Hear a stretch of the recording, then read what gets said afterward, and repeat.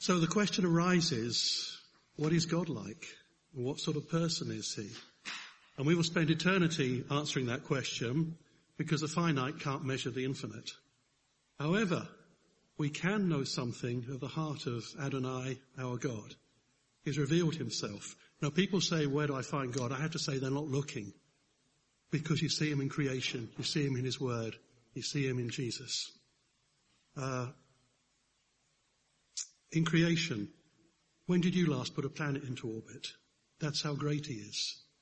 He's beyond the known universe, beyond time. Have you ever created something like a rose?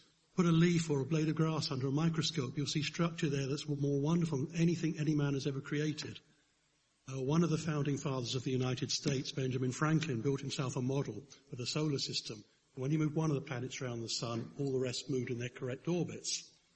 Now, there was an atheist, Thomas Paine, visited him and looked at this thing and said, that's really marvelous. Who made it? And Ben Franklin, who was not particularly religious, said, it made itself. And Paine said, well, don't talk nonsense, you're teasing me. That could not possibly make itself. And Ben Franklin looked at him and said, but you believe the original made itself. Think about that. And I'm convinced that if we didn't have a theory of evolution, which isn't new, the ancient Greeks had such a theory, by the way, someone would have invented it, because they want to explain away the living God. If there's a living God, if there's a creator, we're all answerable to him, and they don't like that. So they have a theory to explain him away. Of course, the ultimate revelation of the Father is his Son, Jesus. Jesus said, he who hath seen me hath seen the Father. Jesus did his Father's will and destroyed the works of the evil one. But there's another revelation of God. Hashem, the name, gave his people Israel his Torah, or instruction, or as we most often say in English, law. The law speaks volumes about God. It tells us about his sense of justice and the things he likes. Psalm 19, verses 7 through 11. The law of the Lord is perfect, converting the soul. The testimony of the Lord is sure, making wise the simple. The statutes of the Lord are right, rejoicing the heart. The commandment of the Lord is pure, enlightening the eyes. The fear of the Lord is clean, enduring forever. The ordinances of the Lord are true and righteous altogether. More to be desired are they than gold, yea, than much fine gold, sweeter also than honey and the honeycomb. Moreover, by them is thy servant warned, and in them is great reward. So Torah, or instruction, or law, as we usually say in English, was given to Israel, for Israel, furthermore for Israel in the land that God had given her. However, God can speak to Jew and Gentile alike through Torah. There are scriptural principles underlying the law, and above all, it is the revelation of El Shaddai, our God. It is evident that in the early church, the leadership put the principles behind the law into action. Remember the feeding of the widows and so forth. That was a critical matter, and they adopted Torah principles in that. In the 19th century, here in the United Kingdom, godly men took these principles and used them in writing the laws of the UK. And the UK became the most stable, secure and great nation on the earth at that time.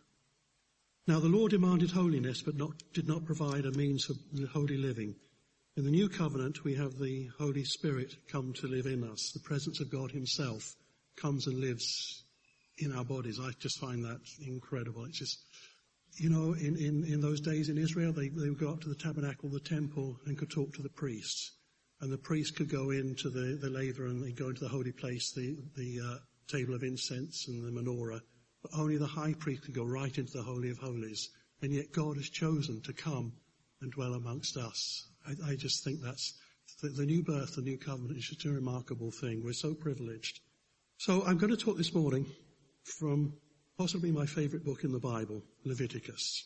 And I have to say, when I was a young believer, I couldn't think of anything more boring. It goes on and on about sacrifices, then who can lay with who, and then keeping certain measures and so forth. I mean, this stuff. And then, as I got a little more mature and I listened to some good Bible studies and took a look a little more closely, I found the character of God was here. you could actually see this person in these writings. You found out things about him. And it's just become such a precious book to me. Now, the name Leviticus comes from the Latin, which in turn comes from the name of the book in the Greek Septuagint Bible. In Hebrew, Leviticus is called Va'ikra, which means "and he called." It's the first word of the book. It starts and he called. And in Exodus, the tabernacle has been built and dedicated. God's Shekinah glory was upon it. Then in Leviticus 1:1, God calls to Moses and gives him Leviticus 1 through 24. Then chapters 25, 26 and 27 are given from Sinai. So I'll just go through how the book divides up before we settle on a particular part we're going to study this morning. So chapters 1 through 7 deal with 5 offerings and the laws concerning them. And each offering pictures a different aspect of the person and work of Yeshua, Jesus, in particular his sacrifice for us. Then chapters 8 through 10 deal with the priesthood. We belong to a better priesthood now. Chapters 11 through 22 deal with cleanliness and holiness in daily life. Chapter 16 specifically is about the Day of Atonement. And chapters 18 through 20 in particular expand the 10 Commandments and apply them to life situations. Chapter 23 is the 7 holy feasts of the Lord. You sometimes hear me talking about the feasts of Israel, but they're not actually the feasts of Israel, but they're the feasts of the Lord. 24 through 26, laws and prophecies for the promised land. Chapter 27, laws concerning vows and voluntary laws. But I'm going to take a detailed look at one chapter and see God's heart towards his people. So turn to Leviticus 19.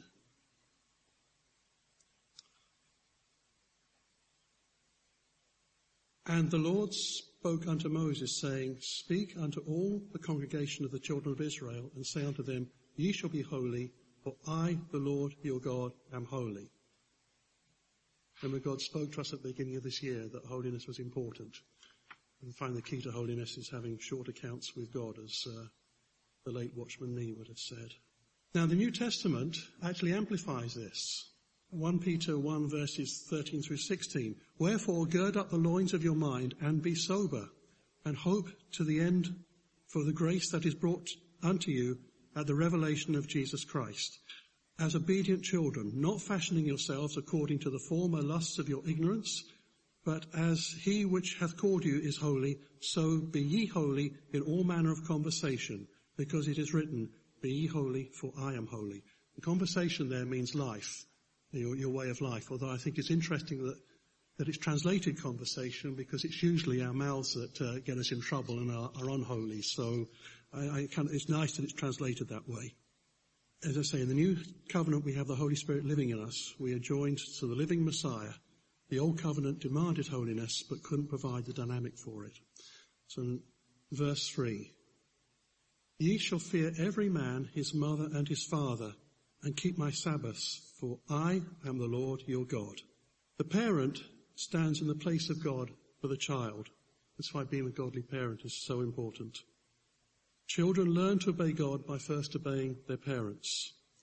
Godly conduct does not start here in church in the Sunday school. Godly conduct starts at home. And keep my Sabbath. I believe the Sabbath here referred to here are the major feasts, Passover, Pentecost and Tabernacles. These celebrated Father God's marvelous care for his children. And notice that the mother is mentioned first, because it's the mother who raises children and imparts values to them and shapes their lives. In the book of Kings, or the books of Kings, with only 2 exceptions, the mother of each king of Judah is mentioned at the end of each chapter as it records the story of their lives. Right at the end, when it records their deaths, it'll say whether he was a good king or a bad king. And it'll say, and his mother was. Why does it do that? Because that king was raised on his mother's knees. That's where he got his values. In San Fernando Valley in Los Angeles, there's a school of Judaism, and they run a course for people who want to convert to Judaism. There's any number of Latin American ladies there queue up to convert to Judaism. And there's a reason for that. They want a husband. They want one of these nice Jewish men who behave like gentlemen, work hard, provide for their families, and treat their wives with respect. Because in their culture, and I love the Latin American culture, but there's a strong emphasis that the women are very, very feminine, but the men are these macho men, and all their women are like as if they're around as if they're slaves. And the women don't like it. And I used to want to say, I never did, but I always just say, but you're going to raise your children to be exactly the same way, aren't you?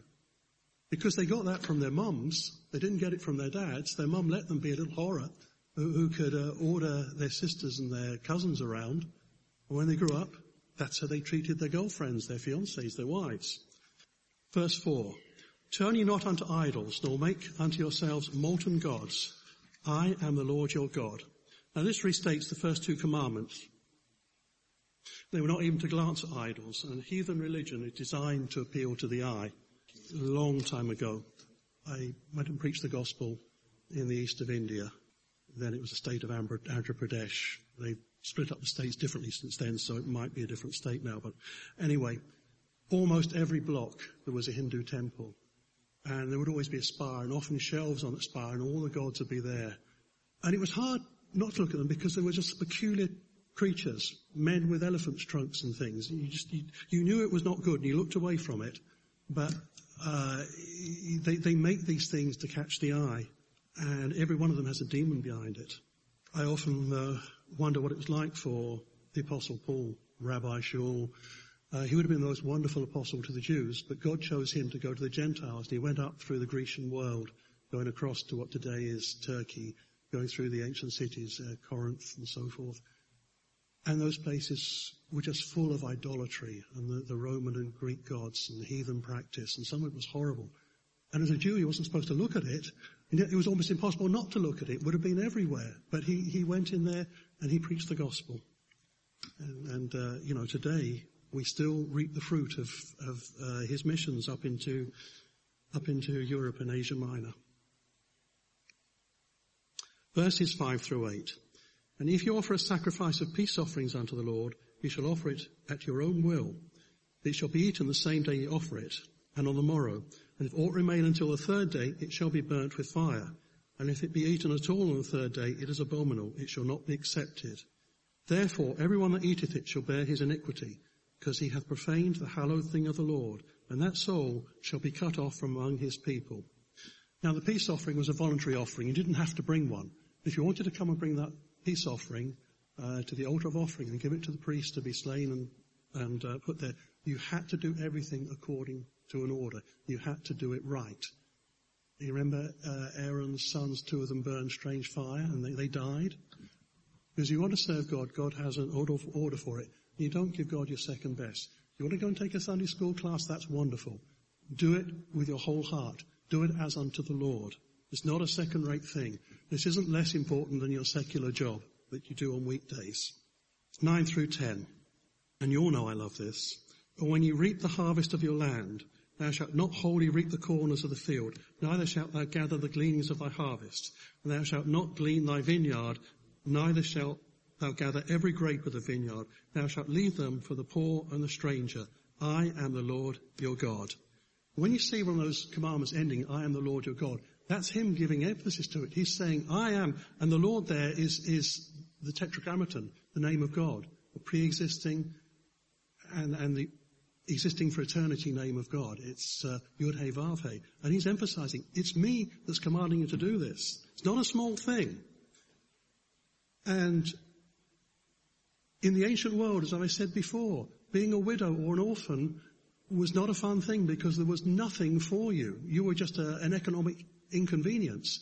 And that's been true in heathen countries almost up to the present day. Certainly as recently as the 1800s. That this sort of thing would have been absolute poverty for a widow or a fatherless child. As I've said before, the solution in India was they just burned the widows with the deceased husband. And here in Israel, there was a social program, and not just a check in the mail, have some money. No, come on in, be part of the productive system of the nation. There is something for you in the harvest. In an agrarian society, you relied on the fields, the farms, the harvests. You went out and farmed that. That was how you fed your family. The sale was how you bought the things you need. And the poverty-stricken, the widows, the fatherless children were brought in and told, The farmer's taken 80 or 90%, but what's there is yours. You come and glean it. That's how you're going to feed. If you understood the culture of the ancient world, this was just a wonderful provision by our God. And you remember in the book of Ruth, of course, that she came back with her mother-in-law from Moab, and they had nothing. But she was able to go out and gather for the two of them and feed them. Verses 11 and 12. You shall not steal, neither deal falsely, neither lie one to another. You shall not swear by my name falsely, neither shall you profane the name of thy God. I am the Lord. So stealing, defrauding, lying, perjury are all included here. And to deal falsely is a form of stealing. God's name is holy, and his people are to demonstrate that. It's interesting. After the flood, God speaks to Noah, and the rabbis extract something called the 7 Noahide laws from that. And they consider that Torah, 619 precepts, they're for the Jewish people, except for these 7, which they say are for all mankind. And those laws are the foundation for human government. Then later, in Exodus, we get the 10 Commandments, and they're God's foundation for Israel. But here is a list of iniquities that Hashem personally detests. Proverbs 16 through 19. You didn't turn to it. I'll read them to you. These 6 things doth the Lord hate. Yea, 7 are an abomination unto him. A proud look, a lying tongue, and hands that shed innocent blood, and heart that deviseth wicked imaginations, feet that are swift in running to mischief, a false witness that speaketh lies, and he that soweth discord among the brethren. Interesting, that list, isn't it? I think we, in our minds, we think that maybe the homosexual, the adulterer, those sort of people are the evil ones. I tell you what, the church gossip can do far more damage than what those communities are doing. Really. I'm so happy in Calvary Portsmouth. We don't have a grapevine. I talk to someone and share the things, and later on I talk to someone else, you didn't hear that? No, because no one talks about other people's business. I think it's absolutely lovely. It's a lovely feature of this church that we don't have some sort of grapevine. We don't have a gossip running around, and we don't all know each other's business. I'm actually trying to be very open about my life, and when, if I have fellowship with someone, but I find that doesn't actually get transmitted onwards, so I end up sharing the same thing with another brother or sister. But that's okay, that's good. It's a marvelous mark that we don't have a gossip, but these sins, the lying tongue, all the damage a liar can do. You can't believe everything that's been said to you, but you can sure repeat it. Those things are so dangerous. Verse 13, thou shalt not defraud thy neighbour, neither rob him. The wages of him that is hired shall not abide with thee all night until the morning.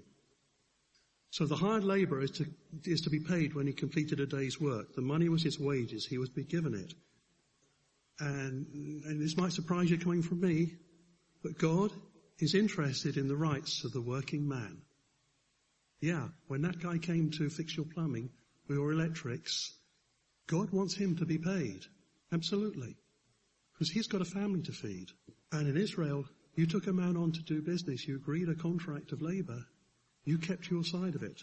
If not, you were breaking God's holy law. 14, thou shalt not curse the deaf, nor put a stumbling block before the blind, but shall fear thy God. I am the Lord. Notice he emphasizes his name twice there. Satan's already done a work in the lives of the disabled, and God is against those who add to that work. And today we should be praying for the sick and for the afflicted in order to reverse Satan's work. I can think of nothing worse.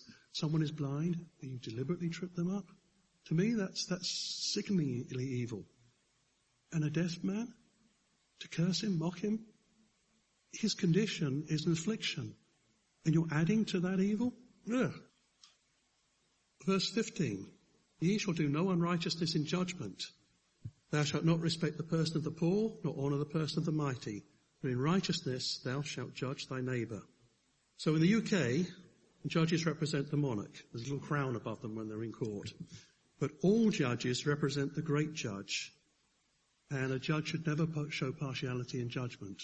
Their justice is shown with a blindfold, as she should be.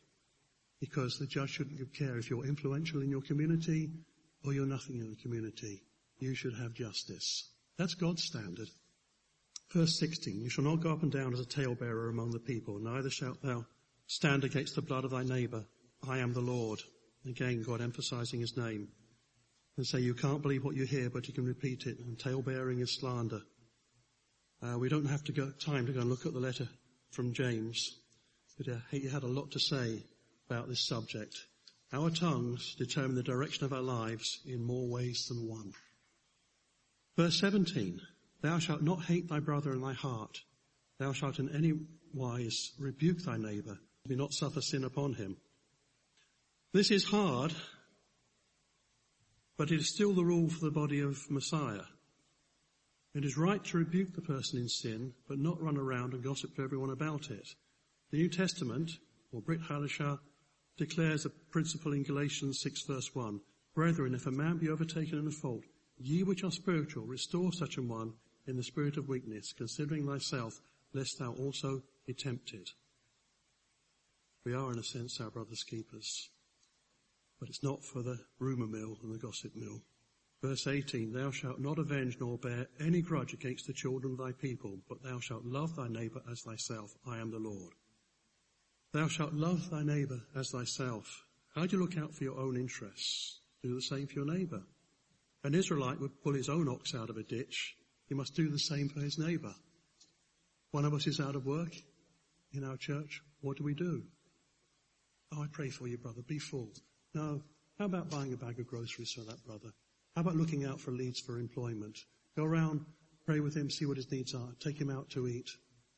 That's how you love your brother. We have a problem in English. We only have one word, love. Unfortunately, most days these days it's associated with sex. Now, Greek had 4 words for love. Koine Greek. I actually think there are more varieties than that. Some of us here said, oh, we love our Queen and we love the British flag and so forth. Nothing to do with sex, actually nothing to do with family and fraternal love, but it is a love. The men here, Len and Bill, who served in our armed services, they've loved this country. They were willing to give their lives for this country. That's a form of love. But it's not a form we often think of. Fraternal love. Your children and a family. You expect them to love mum and dad, you expect them to love each other. Parental love, a different thing again. And there's the love of God, beyond our understanding. But that love should influence us to have that fraternal love. We care for each other. And make boundaries in it. You have to have boundaries in your lives. Remember, it is a fraternal love. I mean, I love to give my brothers a holy hug. But that's only an outward sign. The real care should be the prayer and the concern for their well-being. I give my sisters a holy kiss, a little peck on the cheek, because it's lovely to see them. Yeah? But those are the boundaries. So easy to go over them and then something is beyond what it should have been. It's not necessarily a thing between a man and a woman. When I was a young believer, some of you have seen my friend Wilfred here, and we used to go to fellowship in an apartment in Great Portland Street in London, Lizzie Ware's apartment, and there was a wonderful brother there. He'd come to the Lord. He'd been in university. He was thinking of suicide because he was afflicted with homosexuality, and he was so appalled about this thing in him. And someone found him and led him to the Lord. And this man had a gift in music. He could set the scripture to music, just absolutely beautifully. We'd sit round a piano and sing with him. It was a wonderful thing. Just a great brother. And for several years, 17 years old, until I was 20, 21, 22, he was one of the brothers I would hang out with. We'd worship God together. We'd see each other to eat together. We'd eat in each other's homes. And a day came when he decided he was going to pursue this homosexual thing after all. And he stopped coming to the meetings. But I would still go around and see him because I felt he was a brother and I wanted to know he was all right. If I could put something positive in his life, I would. And I used to give him a hug when I left, and one evening I hugged, and it wasn't a holy hug. And you've ever had that thing inside when all sorts of emotions happen at once, and I pushed him away. I don't think we ever hugged again. You have to make those boundaries. All right? Time to move on. I could talk all day about that. You shall keep my statutes. Thou shalt not let cattle gender with a diverse kind. Thou shalt not sow thy field with mingled seed, neither shall a garment mingled of linen and wool come upon thee. Now, our God is a God of order, not confusion. Domesticated animals were separated from undomesticated. The field should have one crop, cared for as necessary. And wool is a picture of that which is natural. fleshly. Linen signifies the spiritual and godly. A garment made from both, when you try to wash it, will tear because they don't have different expansion and contraction coefficients. So when the one would shrink, it would tear the other. And what's the application to us? Don't mingle truth and error. It's this word, this book, that we're concerned with. We're not concerned with man's philosophies. Verses 20 through 22. And whoever lieth carnally with a woman that is a bondmaid, betrothed on a husband, and not at all redeemed, nor freedom given her, she shall be scourged. They shall not be put to death because she was not free. And he shall bring his trespass offering unto the Lord, unto the door of the tabernacle of the congregation, even a ram for a trespass offering. And the priest shall make atonement for him with the ram of the trespass offering before the Lord, for his sin which he hath done, and the sin which he hath done shall be forgiven him. Now usually, the punishment for adultery in Israel in ancient times was death, it was stoning. But here you have a circumstance where a man with power has done something, could have been rape, we don't know, to a woman with absolutely no power. Popular theme these days, the Me Too movement, which I think is out of control, but that's by the by. And you can get into this he said, she said situation. They can each point the finger because there's been a sin committed. Well, where it says she should be scourged, that means there'll be an inquisition. But the end result will be that the man who should have known better, because he was the one with the power, offers a ram for atonement, and that sin is dealt with. So there's a presumption of innocence, but the sin still had to be covered. 23 through 25. And when you shall come into the land, you shall have planted all manner of trees for food, then you shall count the fruit thereof as uncircumcised 3 years, shall it be uncircumcised unto you, and it shall not be eaten of. But in the 4th year, all the fruit thereof shall be holy to praise the Lord withal. And in the 5th year you shall eat the fruit thereof, that it may yield unto you the increase thereof. I am the Lord your God. Now, usually I love the KJV, the authorized, but I think that's a pretty awful translation. Let me give you the AAHV, the Adrian Hour Hudson version. When you come into the land and plant all types of trees for food, then prune the buds for 3 years. The harvest of the 4th year is holy to me as a praise offering. The 5th year you shall eat the fruit of them. This is in order that you may enjoy the increase in the yield. I am the Lord your Elohim. God knows something about dendrology. That's trees. What he's saying is to maximize that harvest of fruit, prune the trees back. Any horticulturalist knows this. You prune the trees back to make them strong. And then the 4th year, this is the first fruits. You give the first to the Lord. You get up in the morning. Those are the times to give to the Lord. When you get in from work in the evening, exhausted from the day's work, that's not the time. I mean, you should praise God then. You should always be quietly talking to the Father. But give him that time in the morning when your mind's fresh, after that first cup of tea and you've woken up. 26 through 28. You shall not eat anything with blood, neither shall you use enchantments or observe times. You shall not round the corners of your heads, neither shalt thou mar the corner of thy beard. You shall not make any cuttings in your flesh for the dead, nor print any marks upon you. I am the Lord. So these are the practices of the heathen, and they had to do with the customs following the death of a loved one. They would make marks and so forth. But God's people are not even to look like they observe these things. We are holy because he is holy. And Israel was not to look like the heathen nations around them. Eating with blood is idiomatic. And it means taking the limb of a living animal and making it into a meal. The animal's wound was then cauterized, and the animal got to hop around on 3 legs for the rest of its life until it was eventually killed for food as well. And this was because in those days they didn't have refrigeration or canning or the things we have today that preserve food. And so the heathen would, if they needed a meal and they wanted to preserve the animal for later, they'd literally cut off one limb, burn that limb so the animal didn't get infected, and the poor thing would hop around. You then take its limb and that would be your Sunday joint. Okay, that's forbidden. Absolutely. For Israel, they couldn't do this. Over and over in Torah, there are admonitions against cruelty to animals. You could take an adult animal that wasn't pregnant, you cut its throat and let it die and eat it. That was permitted. But if an animal had young, you couldn't take the parent away, you couldn't take the mother away, because the young needed that animal.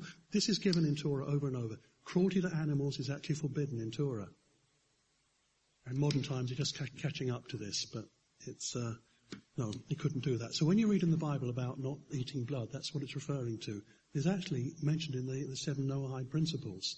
That's one thing, even Gentiles, God hates to see that done. Do not prostitute thy daughter to cause her to be a whore, lest the land fall to whoredom and the land become full of wickedness. Actually, how any father could send his daughter out in that way is absolutely beyond my comprehension. But there are countries like Thailand where it's quite the thing. In the rural villages, if a family have a daughter and they're poverty-stricken, they'll sell her into prostitution down in Bangkok. And they turn a blind eye to those things down in the city. The police are only interested if someone gets caught doing something. Otherwise, it's just allowed to carry on. And all manner of evil increases in that land. Murder is a common thing in Bangkok. One verse every Bible believer should know is Galatians 6 verse 7. Be not deceived. God is not mocked. For whatsoever a man soweth, that shall he also reap. If you don't know that verse, you better learn it. Because you indulge in those sort of things, it's going to come back to bite you.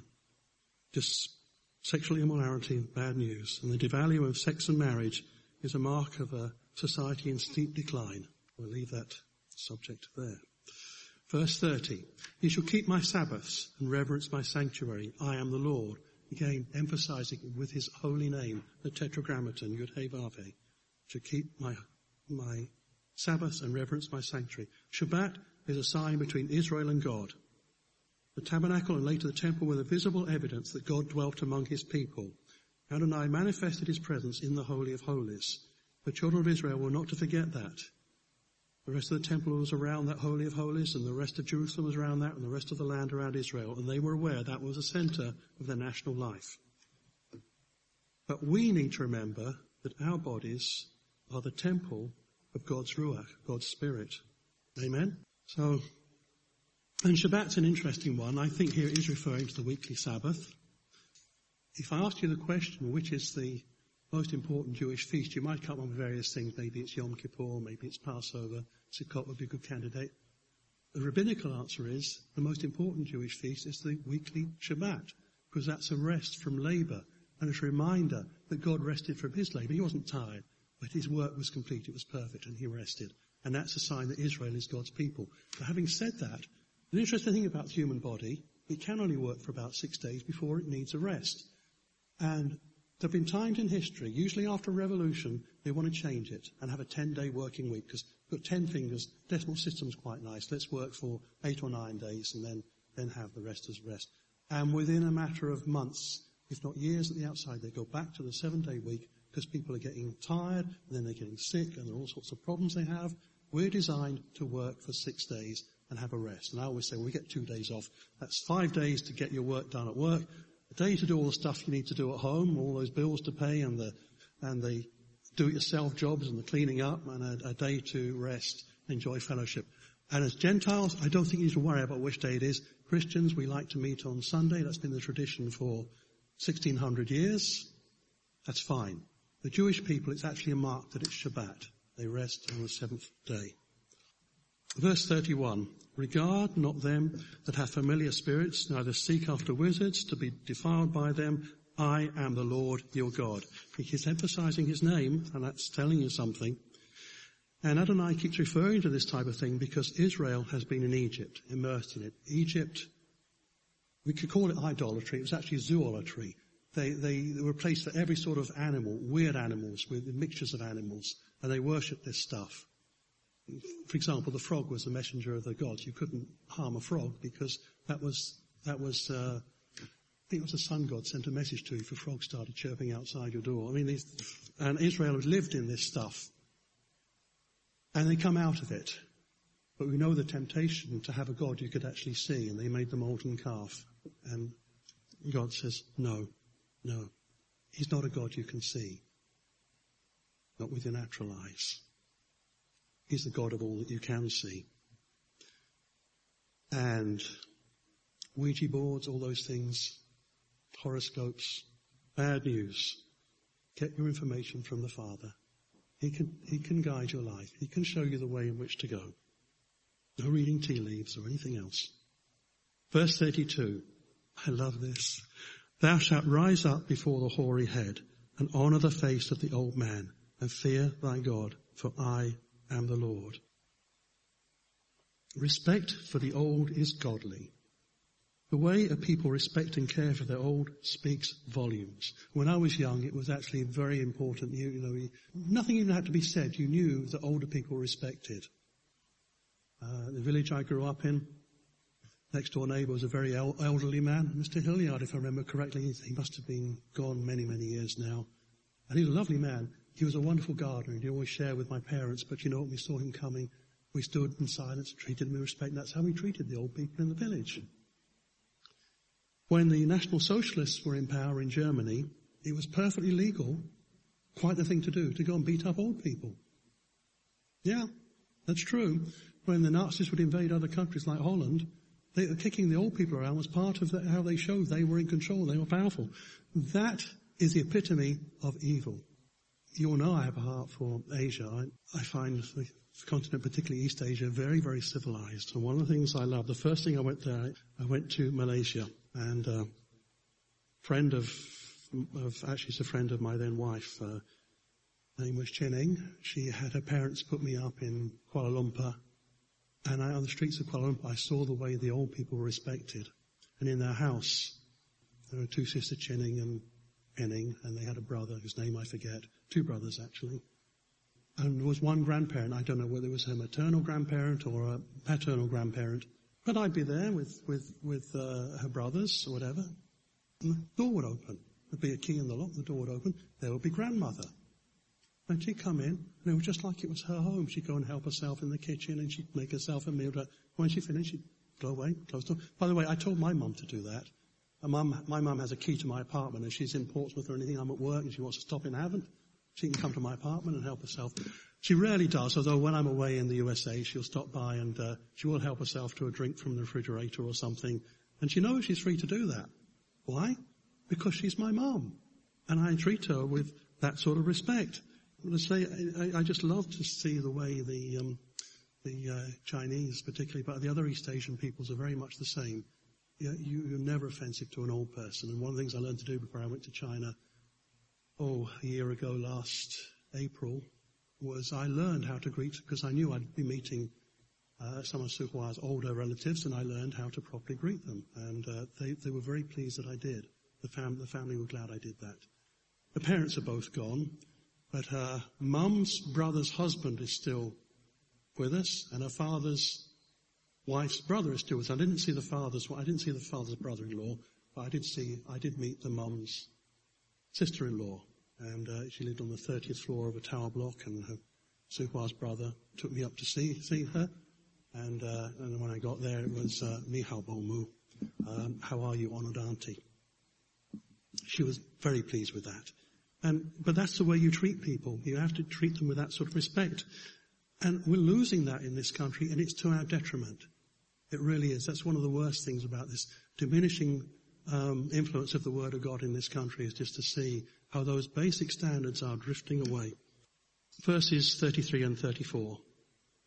And if the stranger sojourn with you in your land, ye shall not vex him, but the stranger that dwelleth with you shall be unto you as one born among you, and thou shalt love him as thyself, for ye were strangers in the land of Egypt. I am the Lord your God. Racial hatred is from the pit of hell, and it will destroy a nation.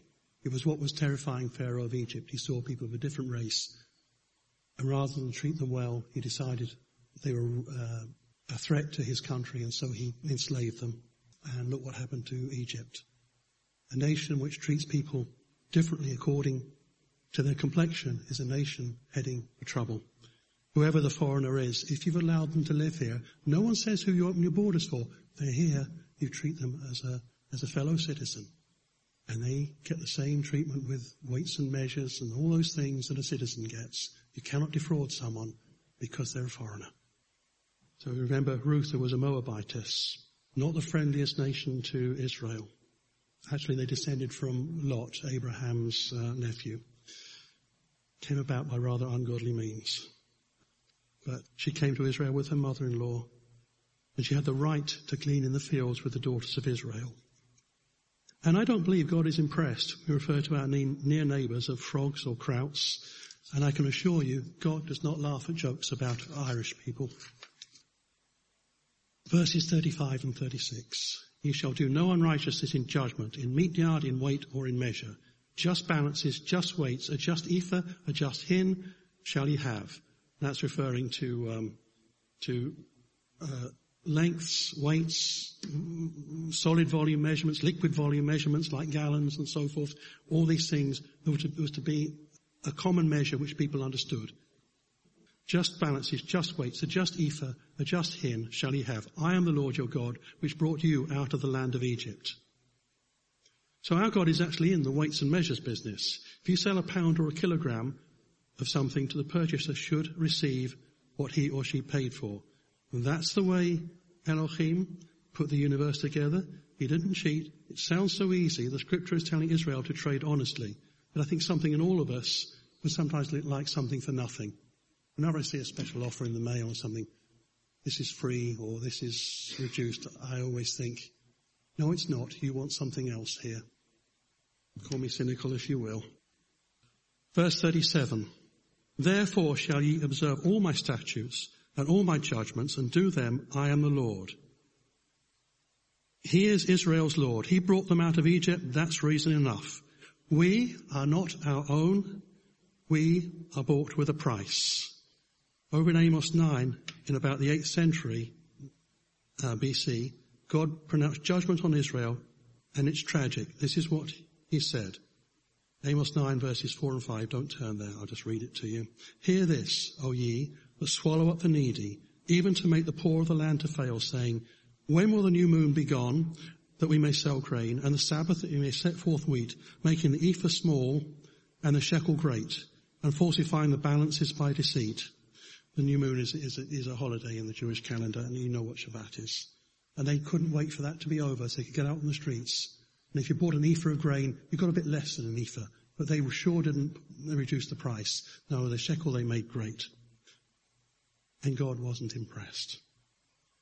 In the new covenant, God is Father to each of us because of the blood of Jesus. He cares for us and ours. Some years ago, I read the story of John and Elizabeth Stam. You may have read it, I don't know. In 1934, they went to China to preach the gospel and help the church in the town of Jingde. Jingde is in the province of Jiangxi, right next to the border with Anhui. They had their newborn baby with them, and a very short time after beginning their ministry, the communists overran the area. One day later, the American missionaries were murdered. However, their baby, Helen, was still alive, left in a room where John and Elizabeth had been held. And as I read the book, it was interesting to see what God would do, because I knew that God wasn't going to leave that baby alone. I wanted to see how God would handle the situation. The communists moved on, and the day after the execution, quote, a Chinese pastor who knew the missionaries came to the village. He, the Reverend Lo Kei-cho, was shocked to find his friends beheaded. He was told that his baby was still alive. He found baby Helen perfectly well. Kei-cho and his wife carried Helen many tens of miles to her maternal grandparents. Every few miles they stopped to feed Helen, and there would always be a nursing mother there to feed her. The record is, I believe, that she was raised by her grandparents, and every need was met, including her education. God loves his people and is faithful to us. I'm going to close now. And the Lord spoke unto Moses, saying, speak unto Aaron and his sons, saying, on this wise shall ye bless the children of Israel, saying unto them, the Lord bless you and keep you. The Lord make his face shine upon thee and be gracious unto thee. The Lord lift up his countenance upon thee and give thee peace. Let's go and have some fellowship.